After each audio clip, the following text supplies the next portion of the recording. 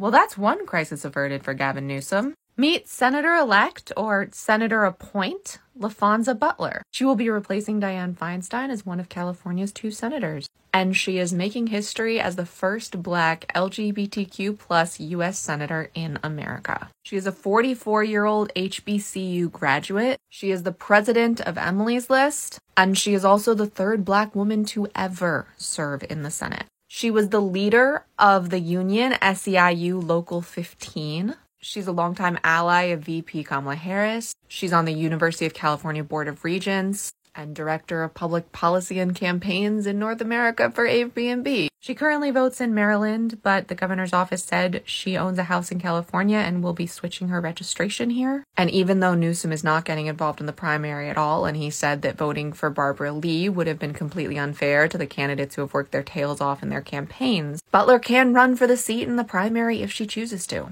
And she can be sworn in as early as Tuesday. So we might have more choices come March after all. Because as it stood, I was voting for Schiff. Not that I don't think Schiff is great, but he's just a white male. A Jewish white male, but a white male. It would be very cool to be able to vote for a young queer Black woman. Even if Butler is only in office for a year, I hope she's able to do some amazing things while there. Sounds like you managed to make a really good pick. Now we get to focus on Newsom's other blunder this week, holding him accountable for why he vetoed bills that would have helped the unions. I will say one positive to that is it reminds people that Newsom is not little Mr. Perfect. He has so much hubris, and frankly, it's only been this term that I've been impressed with him at all. So we'll see what the future holds. Can't wait to get to know Senator LaFonza Butler.